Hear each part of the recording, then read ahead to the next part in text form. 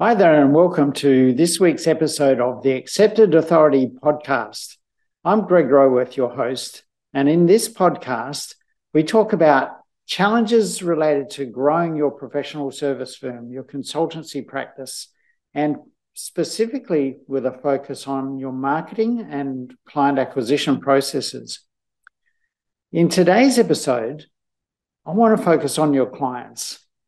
Now, when we talk about your clients, what I often hear from my clients, consultants like you, in the early stages of the practice, there's often a feeling that any client is a good client.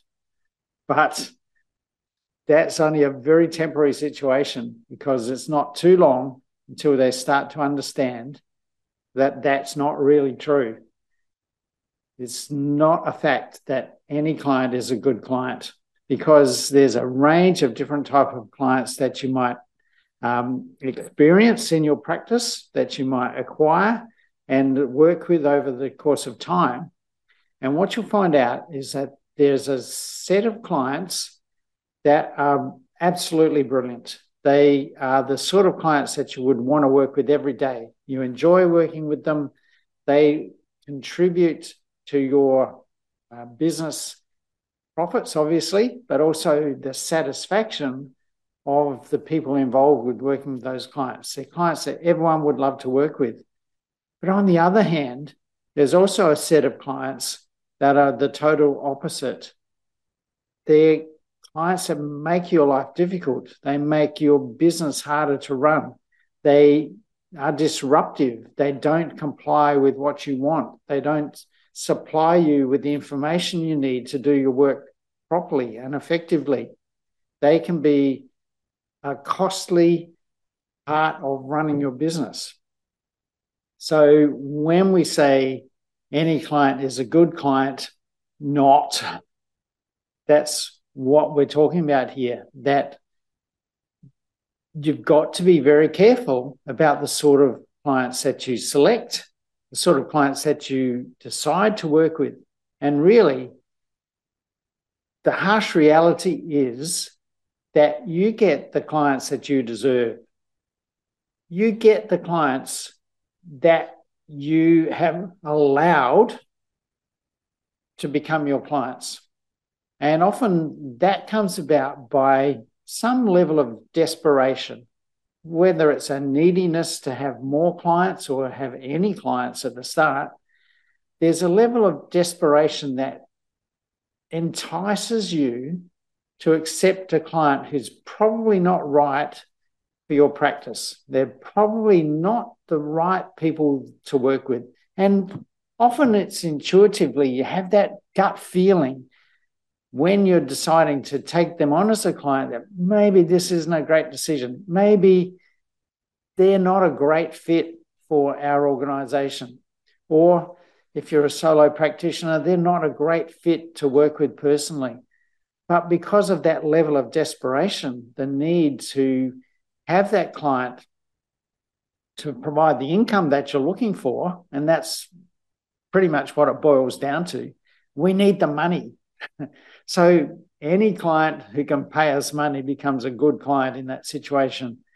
But the reality is after you learn and grow your practice a bit more and you have more clients, you often feel like, well, I don't really want to go to that meeting, or I don't want this call with this client.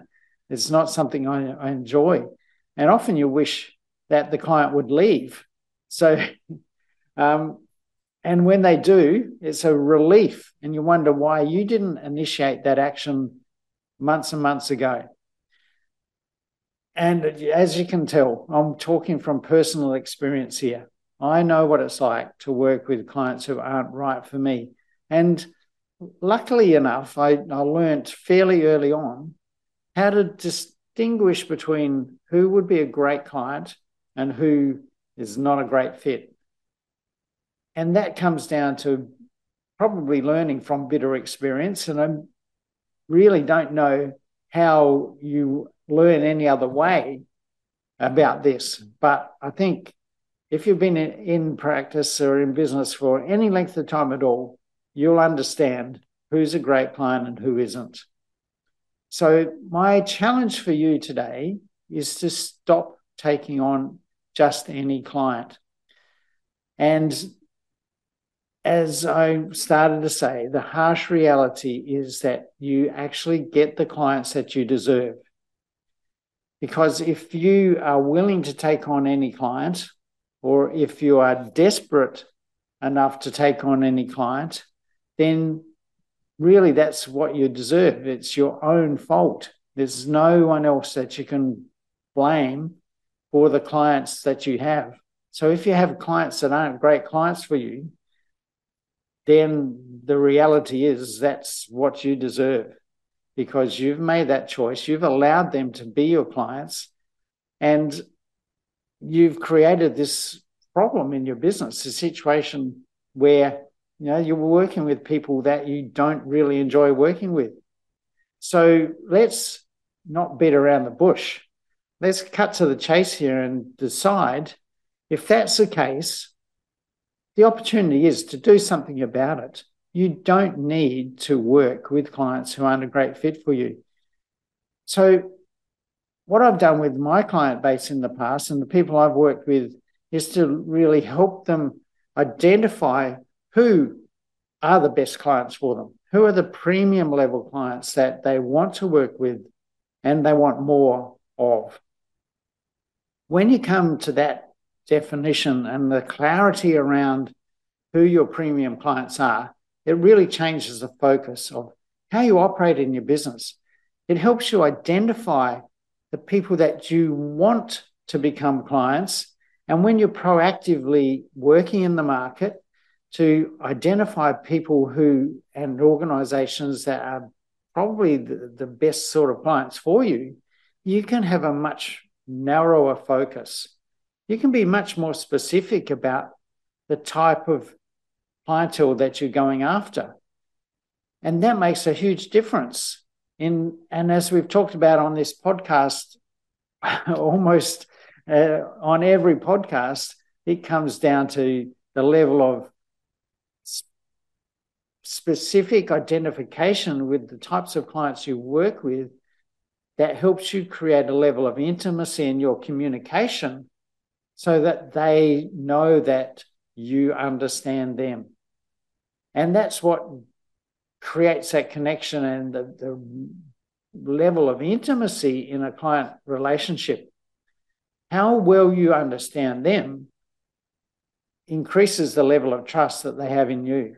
And it increases the willingness for them to be open, to be supportive of what you're trying to do for them. There's a level of resistance that's taken away or wiped away because of that closeness, that level of intimacy, the level of trust, the level of understanding that exists in that relationship. And that's not there with the clients that aren't right for you. As you would have experienced, the struggle to get them to do what they need to do so that you can help them is one of the biggest frustrations that consultants have with the wrong sort of clients, where the client makes your job harder almost every step of the way. So analyze your client base. Come back to understanding who it is you want to be working with and be really clear about that. And then look at your clients. Look at how well they fit those criteria. Which ones really are a perfect fit? Which ones are almost a good fit? Which ones are not a good fit at all? And then decide to do something about it.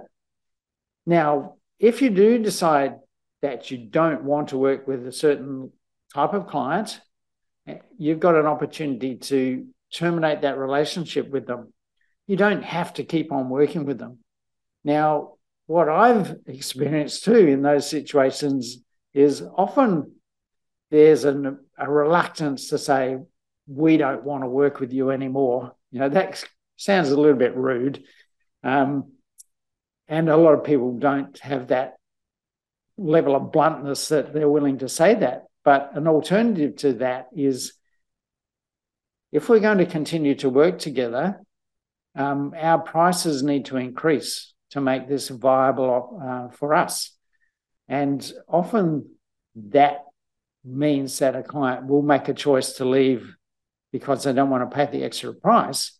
But I've also had clients in that situation come back to me and say, well, we really need you and we'll pay that price, but what else is there that we can do? And the opportunity is to dictate the terms a bit more in how that engagement is going to work. So you've got two opportunities here. One, to increase your price, but secondly, to reframe how that engagement is going to work. You can lay down the law in terms of what they will need to do, the level of commitment they need to make to you so that the work that you do is efficient, but also enjoyable. So what are the areas that your clients need to step up in to make that the reality? You've got an opportunity to do that, to reframe the engagement, to spell out the terms and conditions of how you work together, and making sure that you're the authority. And this is where being the accepted authority is so important. When you're the authority in the relationship with your clients, you can dictate the terms to them. You can spell out the way things are going to work. You can spell out the commitments that you expect from them. And all too often, when we've chosen to work with clients out of desperation, the boot's totally on the other foot. They're the one dictating the terms to us. They're the ones who are really making our life difficult because we have to comply with their wishes to keep the money coming in. And let's not fudge that in any way. You know, that's the only reason that we would continue to work with a client that isn't right for us or that we don't feel comfortable with or we don't enjoy working with. It's all about the money. So we've got to remove that potentiality from this equation. And that's the hardest choice. If we're going to sack our clients, then how do we replace the income that they represent? You know, how do we replace the money that they bring into our practice? And what I've found often is that we go to the thinking of, well, if I'm going to sack that client, I need another client to replace them. And while that's can be the case, often it's not the case at all, because when you eliminate that portion of work, what I've found is that while those clients represent revenue, they often don't contribute a lot to the profitability of your business. The cost of working with those clients is actually so high that the profit of working with them is negligible. So, yes, your revenue may decrease by sacking those clients, but your profitability may not decrease by much at all. So it's not a one-to-one equation. We don't have to replace one client with another client. What we can often do is free up our time to focus on our better quality clients, our premium clients, and look at what else we can be doing for them. How much extra value can we add to them with the time that we now have available so that we can be of even better service and make more money by providing more value to our premium level clients. So don't just look at it as a number of clients, is what matters here. It's really the quality of client, the profitability of that client, and how much more we can contribute to increase our value to those clients so they're willing to pay us even more.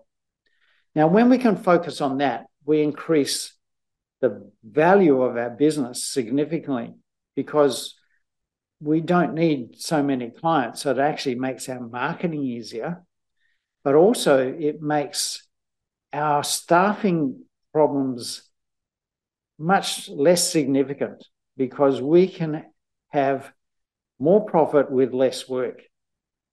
And when we can have more profit with less work, that work often becomes much easier to perform because there's more time to do it. So we can actually reduce inefficiencies of switching between different clients and having to devote time to different clients. So our switching costs are reduced as well.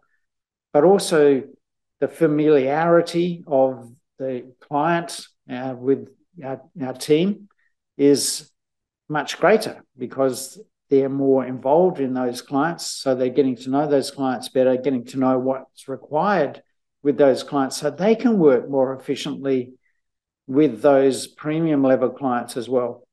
So sacking the clients you don't want to have is a very positive business decision to make in a number of different ways.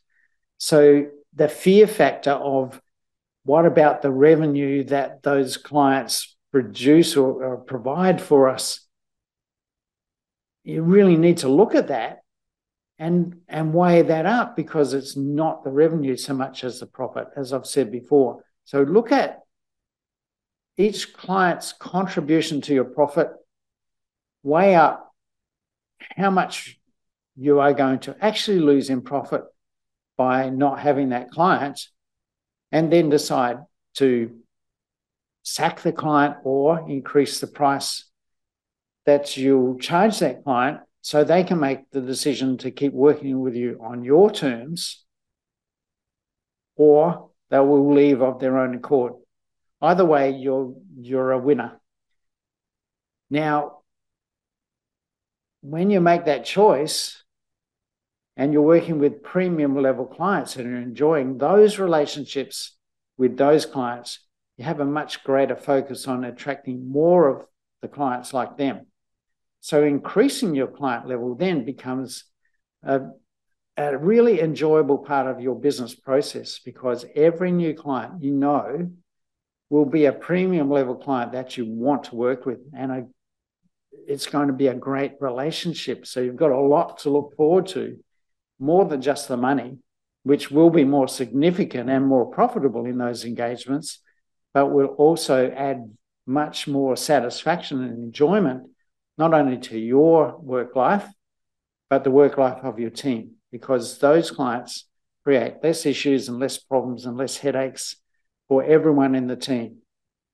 So my recommendation to you is to get the clients that you really deserve and make it your priority to only work with premium level clients, so that you build a business that is focused on serving clients like those premium level clients. Your marketing system attracts more clients like those premium level clients, and your work is really enjoyable and satisfying because they're the clients that make your business the best that it can be. So that's it for today's Accepted Authority podcast. I hope you've enjoyed that and can really get on board with what I'm saying. I'd love to hear some feedback. I'd love to have comments, whether you provide comments on the podcast here, wherever you listen to that, or on Facebook or LinkedIn, where you can find me just by searching for Greg Roworth. And frequently I'm making posts there, but you can message me directly, connect with me, message me, tell me what you think about the Accepted Authority podcast. I'd really love to know and have your feedback, and anything else that you'd like me to be talking about in the podcast. So what are the challenges that you're facing and would love to have more information about? Let me know that, and we'll talk about that in an upcoming episode. So that's it for the Accepted Authority podcast today. Look forward to hearing those comments. But if you also want to learn more about how to be the accepted authority in your field, jump on the Facebook profile or my LinkedIn profile just by searching for me in those platforms, or go straight to my website businessflightpath.com and look for the free or low-cost tools and products that we have available for you there, so that you can learn how to become the accepted authority in your field. So that's it for today. Greg Roworth out.